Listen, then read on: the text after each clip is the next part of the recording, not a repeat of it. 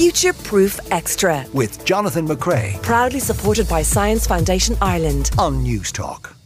Now, at this stage, we're all quite familiar with the circular way that nature works. For example, if we think of the water cycle, we know there's evaporation, convection, precipitation, collection, and so on. And it goes on in this cycle. But there is, even to this day, aspects of cycles in the world that we're only beginning to understand. And in some cases, finding out that they exist at all.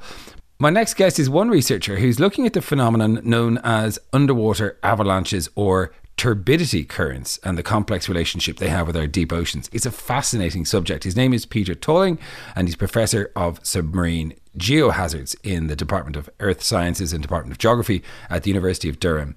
Welcome to the programme, Peter. This is so cool. I had no idea these things existed. What exactly are turbidity currents? Hi, Jonathan. Thanks for everyone's time.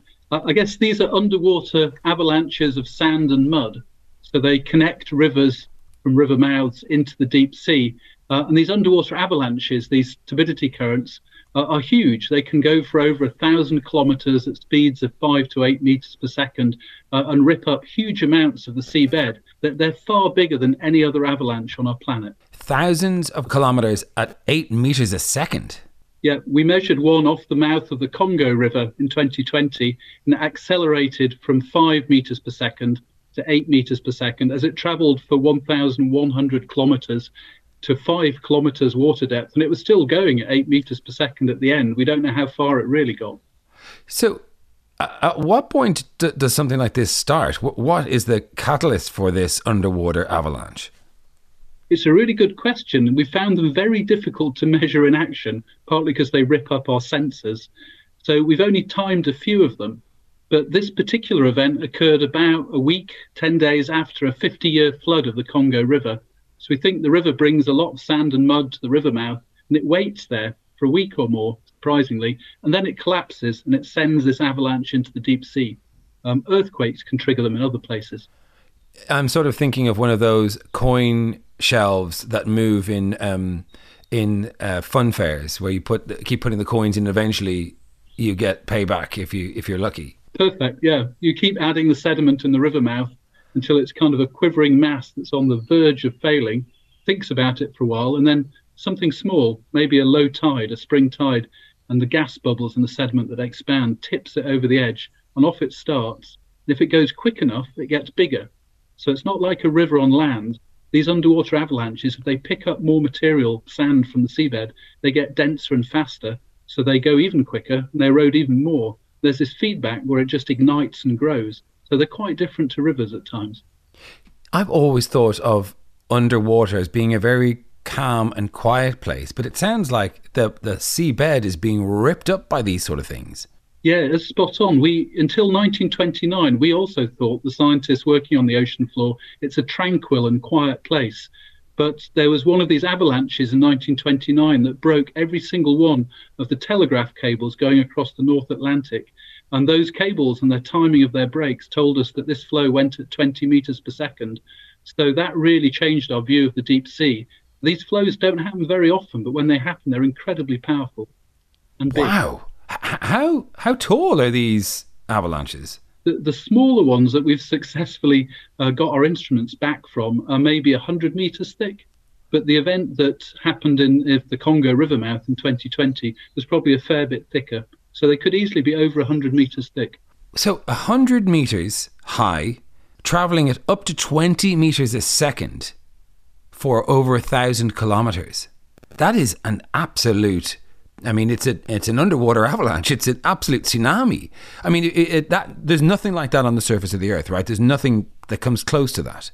That's correct. So a snow avalanche, the big ones, usually go for 1 or 2 kilometres. And these underwater ones go for 1,000 kilometres. The speeds of snow avalanches are a bit quicker, but the submarine ones are still pretty fast at 20 metres per second. But this event off the river Congo, it ripped up about 3 cubic kilometres of sediment from the seabed. And that's the same amount of sand and mud that every river in the world added together for a whole year would send to the oceans. And this flow moved about the same amount down one submarine canyon in just a few hours. That is unbelievable. I mean, I've been doing this program for 12 years. It's rare that I hear something that I completely missed entirely, and underwater avalanches is one of them. So how do you model something like that? Because presumably if you try and put sensors into what is essentially an enormous 100 meter tall storm that goes on for 1,000 kilometers, like, you're never going to be able to measure that with sensors. Is it something you do from satellites, or what do you do? Again, a really good question. Until maybe 10 years ago, we basically had only ever measured these things, inverted commas, from the cable breaks. They're underwater cables that carry data. When they break, we knew a flow happened, but that's all we knew. But now we have were those cables put in place to measure, or that was just a plus to a negative? No, they're telecommunications cables. Right. So 99% of global data, financial markets, mobile phone, everything goes through these submarine cable networks. So when they break, it's a really big deal. They're really important. So that was before, but you're implying that there was some way of measuring these avalanches that's different now? Yeah, so a group of us have managed to do this in the last 10 years or so. We've put moorings, so things with anchors, heavy weights on the seabed, and they've managed to capture the small to medium flows.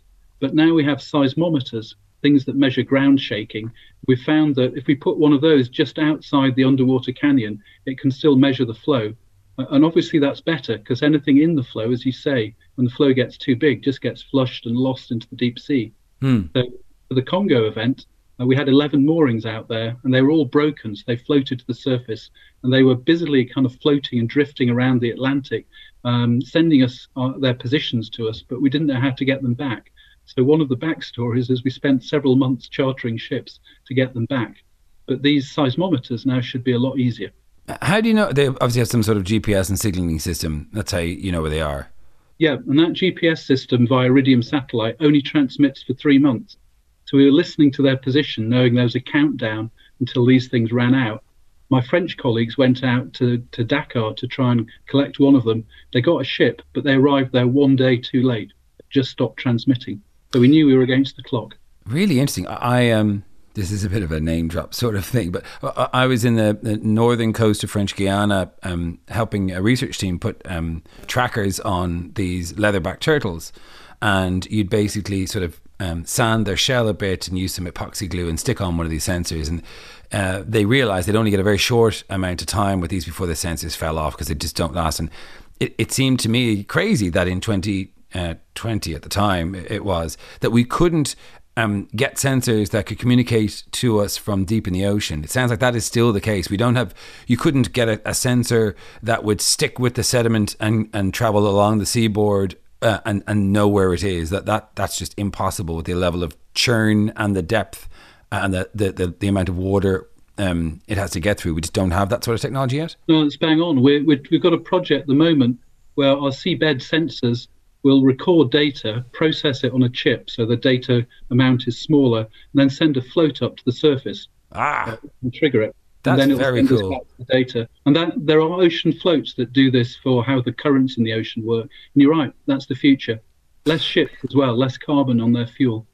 So talk to me about what this means for biodiversity at the bottom. These sort of scrubbing events, what do they do to life down at the bottom of our oceans? And what does it do to life above the water? Like what sort of, these are enormous events.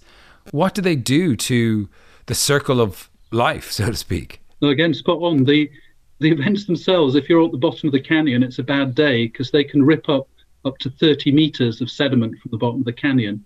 So if you're dwelling on the bottom of the canyon, that's bad. But on the flip side, they bring in organic carbon, so the basic food stuff that underpins almost all marine life. And they bring huge amounts of that and spread it across the seabed. So it's a bit like feast and famine. And it's whether the organisms can use that organic carbon that's coming from land that these flows supply. But they're huge. They brought as much organic carbon into the deep sea as all the rivers in a year do, and they put it down one canyon. So it's kind of boom or bust. They're flip sides, good things and bad things. But they're really important for cycling of carbon, which in long time periods, over 1,000 years, affects the atmospheric levels of CO2 and thus our climate. So on the long term. So I suppose this has been going on for centuries and possibly millennia.